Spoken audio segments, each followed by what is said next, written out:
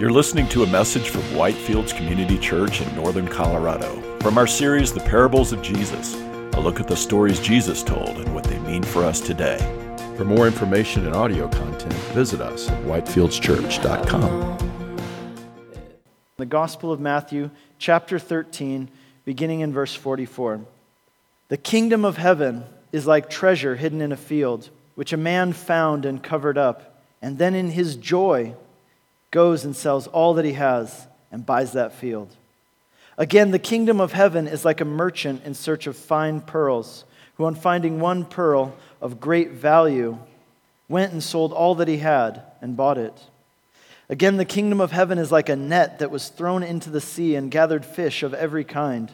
When it was full, men drew it ashore and sat down and sorted the good into containers, but threw away the bad. So it will be at the end of the age. The angels will come out and separate the evil from the righteous and throw them into the fiery furnace. In that place there will be weeping and gnashing of teeth. Have you understood all these things? They said to him, yes. And he said to them, therefore every scribe who has been trained for the kingdom of heaven is like a master of a house who brings out of his treasure what is new and what is old. This is God's word. Let's pray.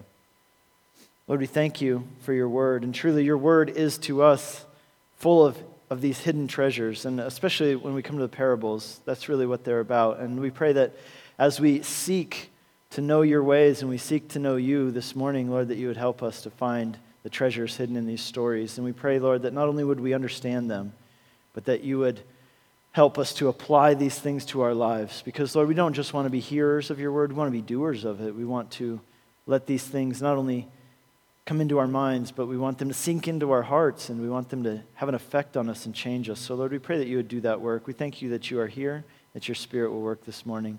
And we pray that in Jesus' name. Amen. November 16th, 1992 was a day that changed Peter Watling's life forever. It was a day on which it all began a little bit roughly. He lost his hammer, and he probably thought, man, this day is not starting out well. It began with me losing my hammer. But in the end, losing his hammer was the best thing that ever happened to Peter Watling. Let me tell you why. Peter Watling was a tenant farmer, which means that he didn't own the land that he farmed. It meant that he rented it.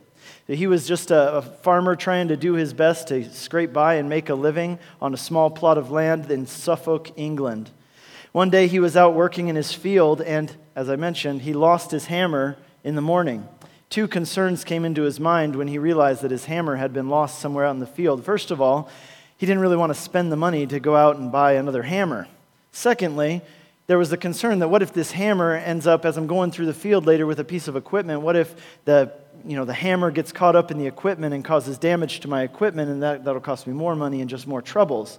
So he says, I have to find this hammer. It's pretty important.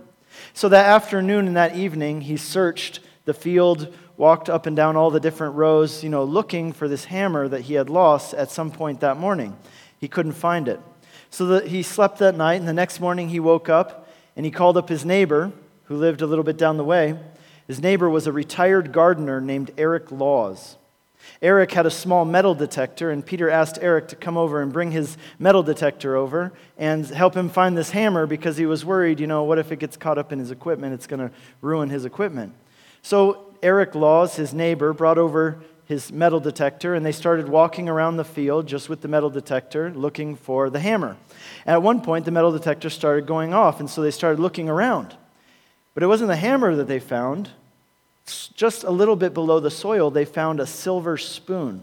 Then they looked a little bit further and they found another silver spoon. And then they found some coins and some gold jewelry, which seemed to be of some antiquity. What would you do? What would you do if you found hidden treasure in your field? Well, here's what they did. They followed the rules, because the rules there in England are that if you find something like this, you have to report it to the authorities. So being men of character, Peter Watling and Eric Laws reported this to the Suffolk County Council there in England. And the next day, they sent a group of archaeologists who came and they did an emergency excavation of the site. Just a few feet below the surface of the ground, they found a chest that was full of bags. And in these bags were found the largest collection of gold and silver and bronze coins from the Roman Empire that has ever been unearthed. 14,865 coins made of gold, silver, and bronze, along with 200 other objects made of gold and silver, or what was found in this treasure trove. And Peter and Eric, of course, are very excited. I mean, these are just simple farmers trying to make a living, and they've just come upon this huge trove of treasure in the ground, truly hidden treasure. But here's the thing. The British government has a rule that if you can't prove that that treasure that you find on your property belonged to your family, you have to give it back to the government. So they said, oh, great. So, we found this treasure, but we have to give it back to the government. But the British government agreed to pay them face value for what they had found. So after a few months of review and appraisal, a committee appraised what is now known as the Hawksney Hoard at $4.5 million, which they immediately paid out via check to Eric Laws, the man with the metal detector. Now, of course, Eric, being a man of character and integrity himself, he realized that the only reason he was on that field in the first place was because his friend Peter Watling had asked him to come over with his metal detector. So they decided they're going to split the money 50-50. And I know what you're wondering. What happened to the hammer, right? Did they find the hammer? They did find the hammer, thanks to that metal detector. And Peter Watling that day decided, you know what, I don't need this hammer anyway. He decided, now I just made a bunch of money and I'm retired. So Peter Watling retired that day, and he gave that hammer to the British Museum to be part of the display of the Hawksney Hoard, which is there. Anytime you go to London, you can go and see it for yourself. Don't you love stories like that? These stories of hidden treasure, of a person who's down on their luck or just scraping by, and then all of a sudden they come up on something that unexpectedly that changes their life, changes their fate, their destiny forever. Last week, we took a few days off and we went up to the mountains. My family and I, we stayed in a hotel room for a couple nights, and I turned on the TV one time when we were eating dinner, and I started watching Antique Roadshow. My wife came into the room and she's like, what are you doing? Why are you watching that? I'm like, are you kidding me? Why am I watching this? Because it's incredibly exciting. There are these people here who have these things that they found at garage sales, right?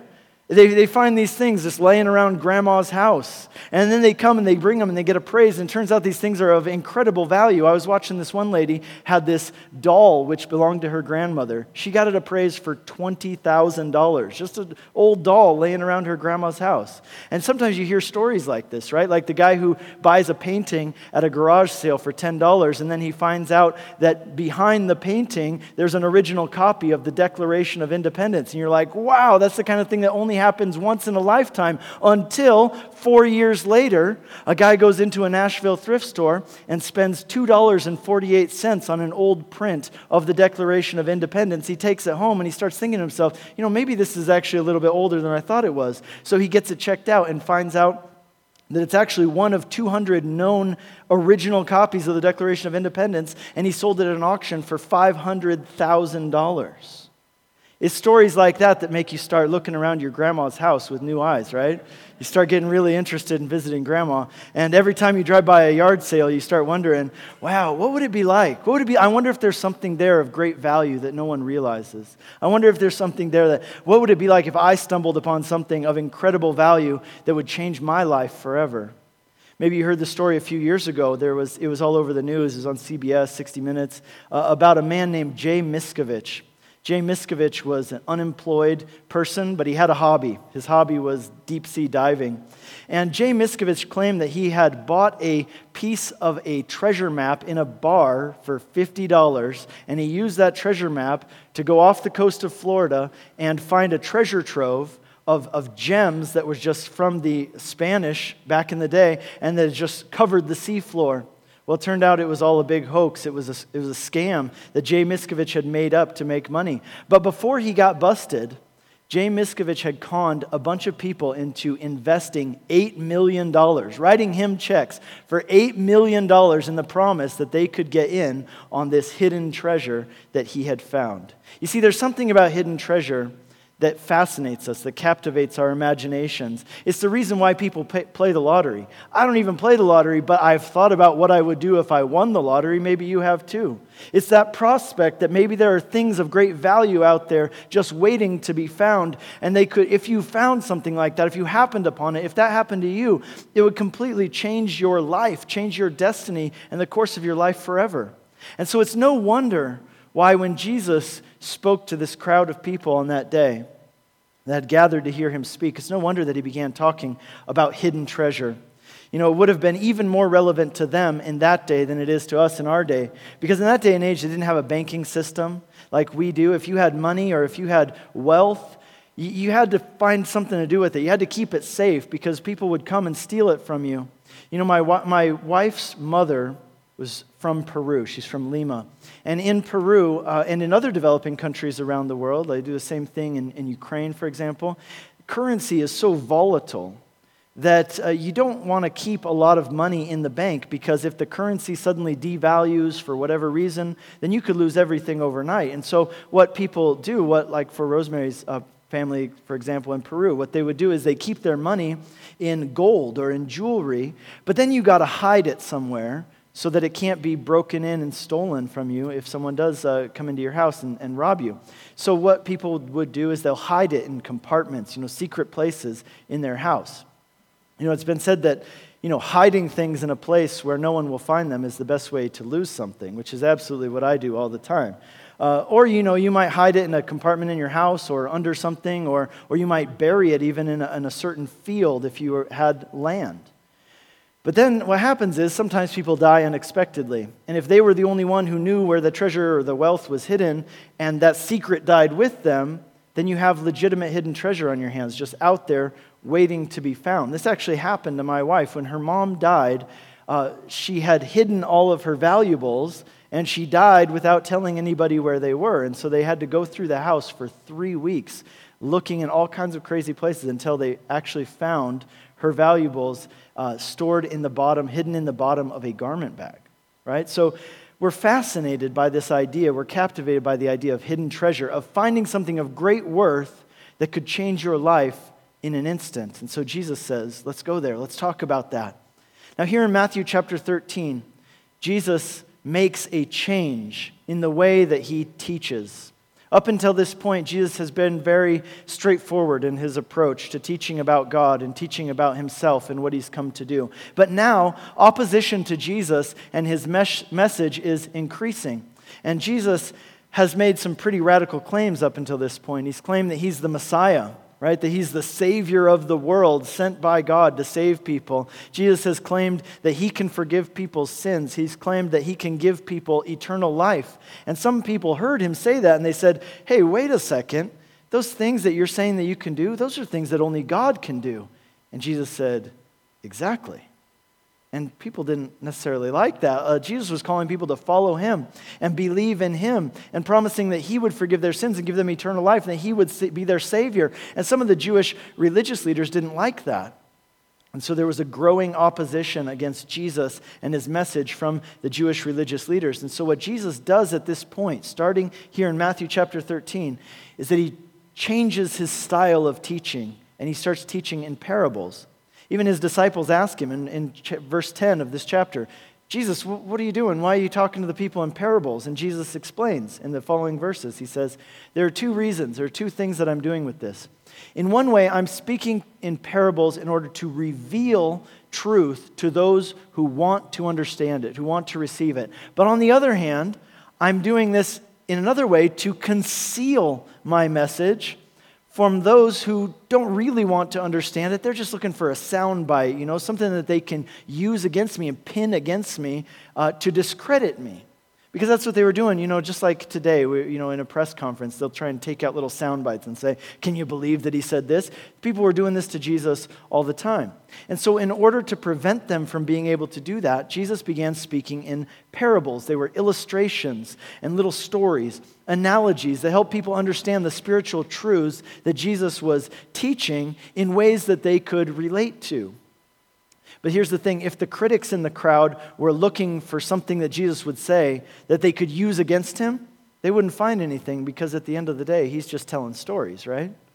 But see, those who were really listening, they would pick up what he was putting down in these stories. And if they didn't get it, then they would stick around afterwards and Jesus would explain the stories to them once the crowds had dispersed. Those who really wanted to know, he would explain it to them in just plain talk. The title of today's message is Hidden Treasure.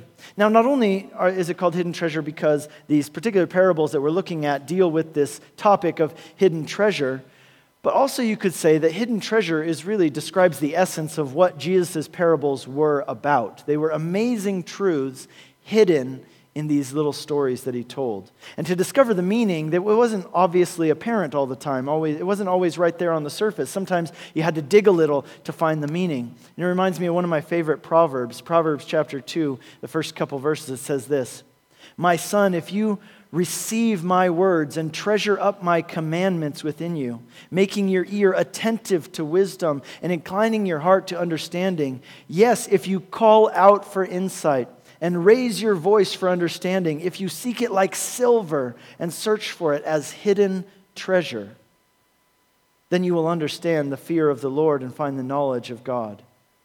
So here a crowd has gathered. We read earlier in the chapter, Jesus has gone out in a boat so that he can address the crowd more easily from the boat as they're gathered there on the shore of the lake. And Jesus says to them, "The kingdom of heaven is like." Now let's stop right there. These parables here in Matthew chapter 13 are known as the kingdom parables because each of them begins in the same way. The kingdom of heaven is like, and then he begins to give an analogy. So the first question we have to ask is, okay, well, what even is the kingdom of heaven? Now let's think about it. How do you decide where a person's kingdom, if they're a king or a queen, how do you decide where their kingdom is? Or how do you determine how far their kingdom extends? Where are the borders of their kingdom? Well, someone's kingdom is going to be the place in which they have rule and where they have reign, where they are honored and recognized and revered as king or queen or sovereign. And so the kingdom of heaven is anywhere where God has rule and reign. And so in one sense, the kingdom of heaven is something in the future that we will enter into, those of us who believe. But in another way, the kingdom of heaven is something that is here in part and will be at one time in fullness. Right? So in one sense, the kingdom of heaven refers to what we think of as heaven, as a place where those who put their faith in Jesus will one day enter into. But in another sense, the kingdom of heaven is also here and now in part. Wherever God has rule and reign and is honored and recognized and revered as king. And that's why Jesus said that the kingdom of heaven has come near. That's why he said the kingdom of heaven is among you. That's why he said it can even be within you. And so it begs the question that we all need to ask ourselves. Does God have rule and reign in my life? Does he have rule and reign over every area of my life? Do I recognize him as my king? Are you part of his kingdom? So the kingdom of heaven is both a then and a now. You could put it this way. It's an already, but a not yet. The kingdom of heaven is here in part, but the day is coming when the kingdom of heaven will be here in fullness, right? We long for that day when things will finally be right, when there will be no more sin and no more suffering and no more pain and no more death forever. We long for that day, but here's the point. We can experience the reign and the rule of God in our lives here and now, which is why when Jesus came on the scene, his message was, the kingdom of heaven has come near. Repent and believe. Change direction in your life. Make God your king and give him rule and reign over you. You know what the kingdom of heaven is like? It's like treasure that was hidden in a field. And a man found it. And realizing what that treasure was, I love this part of the parable. He says, in his joy, he goes out and sells all that he has so that he can buy that field. Or you don't like that analogy? Let me give you another one. The kingdom of heaven is like a merchant looking for fine pearls, who upon finding one pearl of great value, goes out and sells everything that he has so he can buy that pearl. Jesus once posed a question. It's a question which is just as relevant today as it was when he first asked it 2,000 years ago. The question is this. It's found in 2 of the Gospels. Jesus says, what does it benefit a person if they gain the whole world and yet lose their own soul? What does it benefit you if you are successful in every area of this life? If you're successful professionally, financially, even in your family, you have just got a perfect, great family, but in the end, you lose your soul. What have you actually gained? What have you really profited? See, here's the thing. All of us have a debt before God. It's a debt that we're incapable of paying. But the message of the gospel is that God loves you so much that Jesus came and he paid that debt for you in your place. And as a result, you can be forgiven and you can have a relationship with God in which He comes into your life and He changes you and transforms you and even works through you. You get to walk this earth holding the hand of your Creator, the Creator of the universe, and calling Him Father. And when this life is over, you get to have everlasting life in His kingdom forever. What an incredible treasure that is.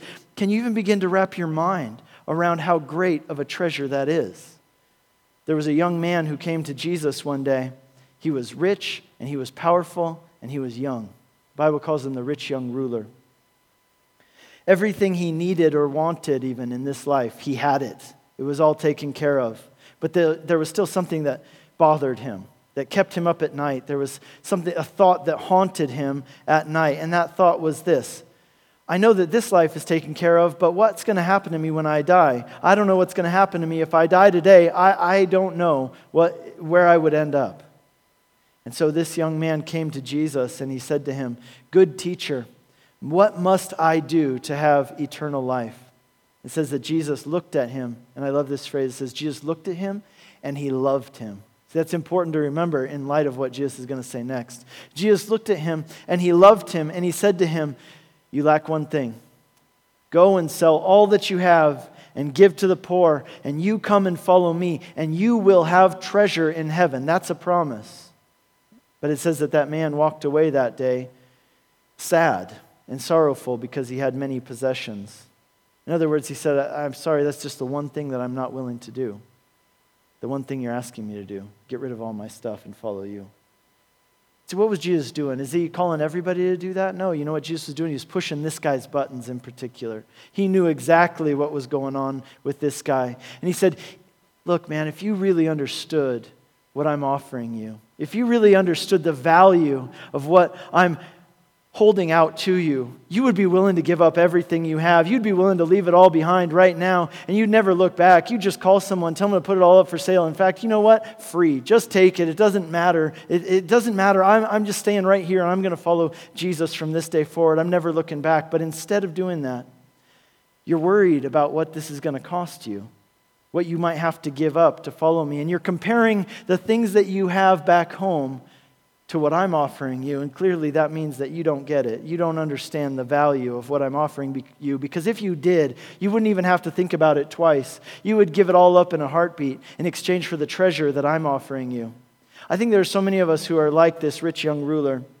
We're so worried about what's the cost going to be if we really give our life over to God. What's it going to cost me? What am I going to lose? What am I going to have to give up? We're worried about what we might lose if we really go all in, if we live wholeheartedly for God. I remember having those feelings myself as a young man. Having understood the gospel, I wanted so much to know the love of God and experience forgiveness and live in a relationship with God. But yet I was worried. I was worried about what am I going to have to give up if I really take that step and become a Christian for real.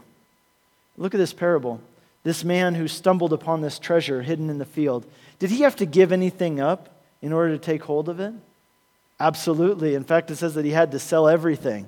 He sold all of his positions. He did have to give some things up. Maybe he owned pieces of land. Maybe he had to sell his house, even sell his car and his TV and his laptop. I don't know what kind of things this guy had that he had to sell, but he had to sell everything. Why? Because there was something better, right? In order to get something better. And that's really the point. Is it going to cost you something in order for you to take hold of the treasure of the kingdom of heaven? Maybe, probably. In fact, it may even cost you everything. But is it worth it? Absolutely. It's more than worth it. No question. It is more than worth it. The man in this parable, do you think after he sold everything to buy this field, do you think he was sitting around thinking, "Man, I miss all that stuff I gave to get this dump, you know?" He says, "Man, I really miss all that stuff I gave up to buy this field." No way. You know what this guy was thinking? He was thinking, "I cannot believe that I have this incredible treasure." What does it benefit a man if he gains the whole world and yet loses his own soul? And Jesus adds on another line to that afterwards. He says, "Or what would a person give in exchange for their soul?" Let me ask you this. Is there anything in your life which is a hindrance to you having a relationship with God because you're so afraid of letting it go that you're holding on to it at the expense of not taking hold of the kingdom of God? That's the question Jesus is asking. I would encourage you to consider that question and ask yourself, because what Jesus is saying is that it's not worth it. It's not worth holding on to anything that would keep you from this greatest treasure that even exists anywhere. Jim Elliot has this famous quote. Jim Elliot was a young man who excelled in school academically. He excelled in sports, and he had all kinds of offers from different colleges to go and play sports at different places. But he turned them all down in order to go to Wheaton College, which is a Bible college outside of Chicago. And he wanted to go to Wheaton College because Wheaton College specialized in training missionaries. And so he gave up this career in college sports and all these bright prospects he had for lots of other things. And he went to Wheaton College, and he became consumed with this idea of taking the message of the gospel to people who had never heard it before. And there at Wheaton College, he met other like-minded people who also were burning with the same passion. He met a girl and ended up marrying her. She had that same passion. And they went down to Ecuador, and they found this group of people who lived in the jungle. They were called the Auca people, the Auca Indians. And they started doing everything they could. They moved down to South America, and they started trying to reach out to this people group, giving them gifts and kind of peace offerings to say, hey, we want to we want to be friends with you. And they wanted to reach out to them, learn their language, tell them about Jesus. And so finally they made contact with these people. The whole time Jim Elliot had been keeping a diary of his thoughts and his prayers along the way. So anyway, the one day, some of the men from this group of friends who had gone down there to tell the Auca people about Jesus, they made first contact with the people. And that same day, those Auca people murdered these missionaries. Their wives were left behind as widows. And the amazing part of the story is that their wives went back anyway to these people that had killed their spouses, their husbands, their friends. And they told them about Jesus, and they forgave them. And the Auca tribe converted, the whole tribe converted to Christianity. But here's what I really want to tell you about this. Jim Elliot, he had been writing this diary, and in his diary, as his wife flipped through it after his death, she found underlined and starred this phrase where he wrote, "He is no fool who gives that which he cannot keep to gain that which he cannot lose." That was his mantra for life. That was his motto for his life. I want you to think about that for your own life. He is no fool who gives that which he cannot keep to gain that which he cannot lose. Here's the deal. You cannot keep your life. No matter how hard you might try to hold on to it, you can't. You're going to lose it, or it will be taken away from you at some point. You cannot hold on to it. But if you will give it away, if you will give it to God, then you will gain a treasure unimaginable worth, which no one and nothing can ever take away from you. Forgiveness, acceptance, salvation, new life, a relationship with your Creator, everlasting hope. Let me ask you these two questions. Number one, do you understand the value of this treasure? Because if you did, it would change the way you live. Do you understand the value of this treasure? Number two, do you view Christianity primarily in terms of what you gain or what you give up?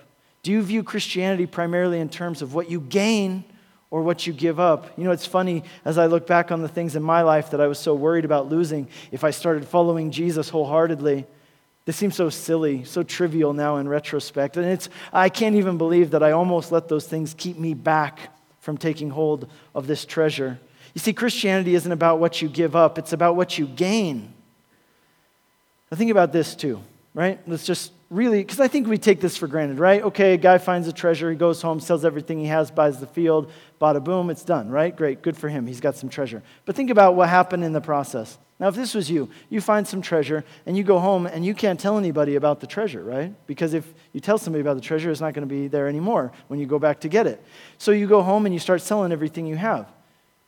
Can you imagine what your family members, what your neighbors are going to think about you? You're selling everything. They're going to go, what are you doing selling everything? Yeah, I'm just, everything's got to go. You want to buy this? I'll sell it to you for really cheap. Everything's got to go. And they'd be like, what are you doing? You got to sell, you're selling your business, you're selling your car, you're selling everything. And they would think, you're unhinged, man. You've lost touch with reality. What are you doing? You'd look ridiculous to them. They'd be having interventions, right? Like we've all written something out because we care about you, right? And here's what I'm saying, is that as Christians, because of this treasure that we've found, there are areas of our lives that are going to seem ridiculous to people who don't know about the treasure that we have.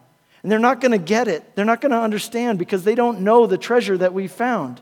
You see, as followers of Jesus, we've received this great treasure, and it's going to cause us to live in ways that people on the outside might consider utterly ridiculous. Okay, like somebody might look at my finances and say, you know what, this is not good financial sense. You're giving too much away, right? This is just a little too much on the generosity. This is ridiculous. Someone might look at the way that maybe your marriage, and they say, why are you sticking with that guy? I mean, look at him. Why are you sticking with him? And you say, well, because of God's rule and reign in my life. And they say, you know what, that's ridiculous. Or people would look at the way that you treat your enemies, or the way that you forgive those who have hurt you and sinned against you, and they say, that's ridiculous. Why are you doing that? It doesn't make any sense to me. Of course it seems ridiculous to them. They don't know about the treasure that you have found. If they did, then maybe they would understand. You see, the generosity, the faithfulness, the forgiveness, the love, even for your enemies, because that's what Jesus has done for you and given to you. That changes everything. But now here's the thing I want to tell you. Maybe this story isn't about that at all, actually. Or maybe it is. I don't know. Or maybe it's actually about something completely different, right? And you're like, wait a second, I was taking notes on this. What are you telling me, Nick? Are you going to change it all completely? Well, stick with me. What if this story is actually about something else completely? What if we are not the ones who find the treasure? What if we are the treasure, and the person who finds the treasure is God? Well, what about that? Because in the parable right before this one that we're going to cover in coming weeks, there's another parable about a field. And Jesus' disciples come up to him in verse 36 of this same chapter, and they say, Jesus, we don't understand this parable that you said. Could you please explain it to us? And he says, yeah, I can. Verse 37, he says, okay, the one who sows the good seed in the field is the Son of Man, him, right? And then he says, and the field is the world. Okay, so what if, right, that's only a few verses ago, what if in this parable too, the field is the world? Who is the one who's come into the world and given everything they have in order to redeem a treasure from the world? Well, that can't be us. We've never done that. That's Jesus. And so that would mean that the merchant in the parable is not us, but it's God, and the treasure is us, right? And the point of the parable is actually this, that God considers you such a great treasure, so precious and valuable to him that he was willing to come and give up everything in order to take hold of you and make you his own. That is the message of the gospel, is it not? It's not what we do for him, it's what he's done for us because of his love for us. Anything we do for him, that's just a response. It's a response of a grateful and thankful heart that's blown away that he's loved us that much, that he would come and he would give everything in order that we might be his. This parable is a story about how God sees you. It's a story about how God sees you. That God so loved the world that he sent his only Son, that whoever believes in him would not perish but have everlasting life. We are the treasure that's redeemed in the story. Maybe you say, wait a second. But then why does Jesus need to buy the world back? Jesus already owns the world, right? I don't know. Think about this. 3 times Jesus refers to Satan as the prince or the ruler of this world. When Jesus is in the wilderness early in his ministry, read about in Matthew chapter 4, one of the temptations that Satan brings to him while he's there in the wilderness is Satan comes up and says to him, okay, I'll make you a deal. You can skip all this suffering, you can skip the cross, you can skip all this stuff you're going to go through, I'll make it real easy on you. If you will just bow down to me right now and worship me, I will give you all the kingdoms of the world. And Jesus doesn't argue with him, does he? I mean, you would think Jesus might say, well, first of all, that's a terrible offer anyway, because I already own all the kingdoms of the world. They're already mine. But yet Jesus doesn't argue with him at all. In fact, in 1 John chapter 5, verse 19, we're told that even though God has rule and reign over our lives, his kingdom can be within us if we have given our lives to him, yet we should be aware that the whole world lies under the power of the evil one. And so the message of the gospel is that God loves you. He loves you, and he gave up everything in order to redeem the world so that you could be his. In the book of Revelation, chapter 5, Book of Revelation, the last book of the Bible, it's apocalyptic literature, which means that much of it is metaphorical, and sometimes it's a little bit hard to discern what exactly is being talked about. But there's one part here that's very crystal clear. There's no question what it's talking about. John the Apostle wrote this book based on a vision that he had while he was in exile for his faith on the prison island called Patmos off the coast of Turkey. And in this book, right, he gets this revelation from Jesus, this vision of what's going to happen in the future. And basically, God is saying, okay, I'm going to give you a vision. Here's how it's all going to end. Here's the scoreboard. God wins. Kingdoms and powers might try their best, but in the end, God wins. Evil will be defeated once and for all. Death and sickness and pain are all coming to an end. God's kingdom, His rule and His reign over all things will be established in fullness, and it will last forever. And that day is indeed coming, John, no matter how dark today looks, that day is indeed coming. So take heart and live this life in the knowledge of this vision that I've given you of how it's all going to end, in the fact that God wins and that you get to be a victor along with Him. And in Revelation chapter 5, in this vision, John gets a glimpse of heaven. You can turn there if you'd like. It's an amazing section. Here's what happens. God is on the throne. He says, I see God seated on the throne, and around Him there are people worshiping. There are angels. And it says that in the hand of the one who sat on the throne, that's God, is a scroll. And it says on the scroll, there's writing on the outside and there's writing on the inside. And it's sealed with 7 seals. And an angel steps forward and says, who is worthy to open the scrolls and break the seals? And it says that no one was found on earth or under the earth who was worthy to open the scroll. And John says, and so when I saw this, that no one was found worthy to open the scroll, I wept aloud. He's brokenhearted. He's in despair. No one can open the scroll. And then one of the elders, it says, but one of the elders came up and said to me, weep no more. Behold, the Lion of the tribe of Judah, the Root of David, has conquered so that he can open the scroll and its 7 seals. And then he says, and then I saw a lamb standing, looking as though it had been slain. This ringing any bells to anybody? And he went and he took the scroll from the right hand of him who was seated on the throne. And when he had taken the scroll, the 4 living creatures and the 24 elders fell down before the Lamb, each holding a harp and golden bowls of incense, which are the prayers of the saints. And they sang a new song. Check out the song. Worthy are you to take the scroll and open its seals, for you were slain, and by your blood you ransomed people for God from every tribe and tongue and people and nation, and you have made them a kingdom of priests to our God, and they shall reign on the earth. The book of Revelation then goes on after that to tell the story of how each of those scrolls were opened and what happened. But here's the thing I wanted to show you real quick. What was that scroll? What was the scroll? And why was John so distraught when no one could open it? Here's the thing. In the first century, every parcel of land would have a title deed. That title deed would be written on a scroll. On the front of so the part when you roll it up that faces outwards would be the address or the title of that parcel of land. On the inside would be all the details about that land. That scroll, what is it? It represents the title deed to the earth. It represents the title deed to humanity. And when no one is found who can take this scroll and open it, John weeps and he falls into despair because he thinks, oh no, I will never be redeemed. We're all lost forever, until he hears the good news. No, there is one who can open the scroll, the Lion of the tribe of Judah, the Lamb who was slain because he was slain, and by his blood he has ransomed us. See, that's the point of the parable here, guys. God loves you. He treasures you so much so that Jesus came and he did everything. And he gave his own life as a ransom for you so that you could receive the greatest treasure in the world, forgiveness of sins, a new identity, a relationship with God, life everlasting. When you look at the parable in this way, it also begs a few questions, doesn't it? Number one, do you understand how valuable you are? Do you understand how much you matter to God? I hope you do. He loves you very much. This parable shows it. Secondly, I want to ask you this question. Do you see your life as your own? Or do you understand that if he has purchased you, then you belong to him? Therefore, you should live for him because he purchased you with a price.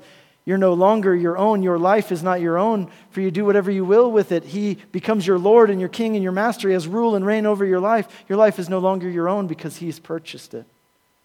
So which is it, guys? Is it the first explanation or the second one? Is it Him or is it us? Are we the ones who find the treasure that He is the treasure? Or is He the one who has come and found us to be treasure and redeemed us and ransomed us? Well, of course, you know what I'm going to say. It's both. Of course it's both. That's the message of the gospel. He has come and given everything for us. And if we really understand what He gives us, what He's done for us, then we will be willing to give everything that we have and everything that we are to Him, not holding anything back. What an incredible story. But that's not all. I'll finish just by making reference to these other two parables that we read here at the end of this section. There's another parable right after this that says that there were some fishermen and they were fishing. They brought in a big load of fish. Some of the fish were kept and some of the fish were thrown out. And Jesus says, so it will be at the end of the age. What is He saying in this parable? Here's what He's saying. Heaven and hell are real and not everybody's going to go to heaven. And then at the end of the section, He says this. Do you understand these things that I've spoken to you? Are you picking up what I'm putting down? And they say, yeah, we get it. And He says, okay, well, if that's the case, if you really get it, then here's what you will do. A wise person will take the things that you have learned, you'll store them away in your mind, put them on the shelf in your heart and your mind, and you will bring them forth at the applicable time, and you will apply them when necessary at times in your lives. And that's what I want to encourage you to do today. You know, these are short stories packed with tons of meaning, and it applies to all of us in different ways where we're at today. Maybe it's going to apply to you a couple of years down the road in a different way. But today, depending on where each of you are at, I want to encourage you. Maybe there are some of you here today. And the main thing that you need to take away from these stories and apply to your life is how much God loves you. You need to be reassured of that. You need to see it again. Maybe there are others of you here today, and you need to be reminded that heaven and hell are real, and not everybody's going to heaven. And today is the day when you need to embrace the gospel, and whatever it is in your life that you have been allowing to keep you back and keep you back from taking that step of truly giving your life to God and letting Him rule and reign over your life. Today's the day when you need to see Jesus for the treasure that He is and embrace Him with no reservations, wholeheartedly. Maybe there's some of you today, and the thing you need to be reminded of is that your life is not your own, that you've been purchased with a price and for a purpose. Whatever it is, however these stories speak to you, I want to encourage you, apply these things to your life. And my prayer for you is that you would see afresh and anew today how much God loves you, what He has done for you, and the incredible treasure that is yours in Jesus Christ. May those truths shape the way that we live as we leave here today. Amen? Would you please stand with me and let's pray. Lord, we thank You for this incredible treasure that You are. Lord, I pray that You would help us, that You would enlighten the eyes of our hearts, that we would be able to see You for the treasure that You truly are.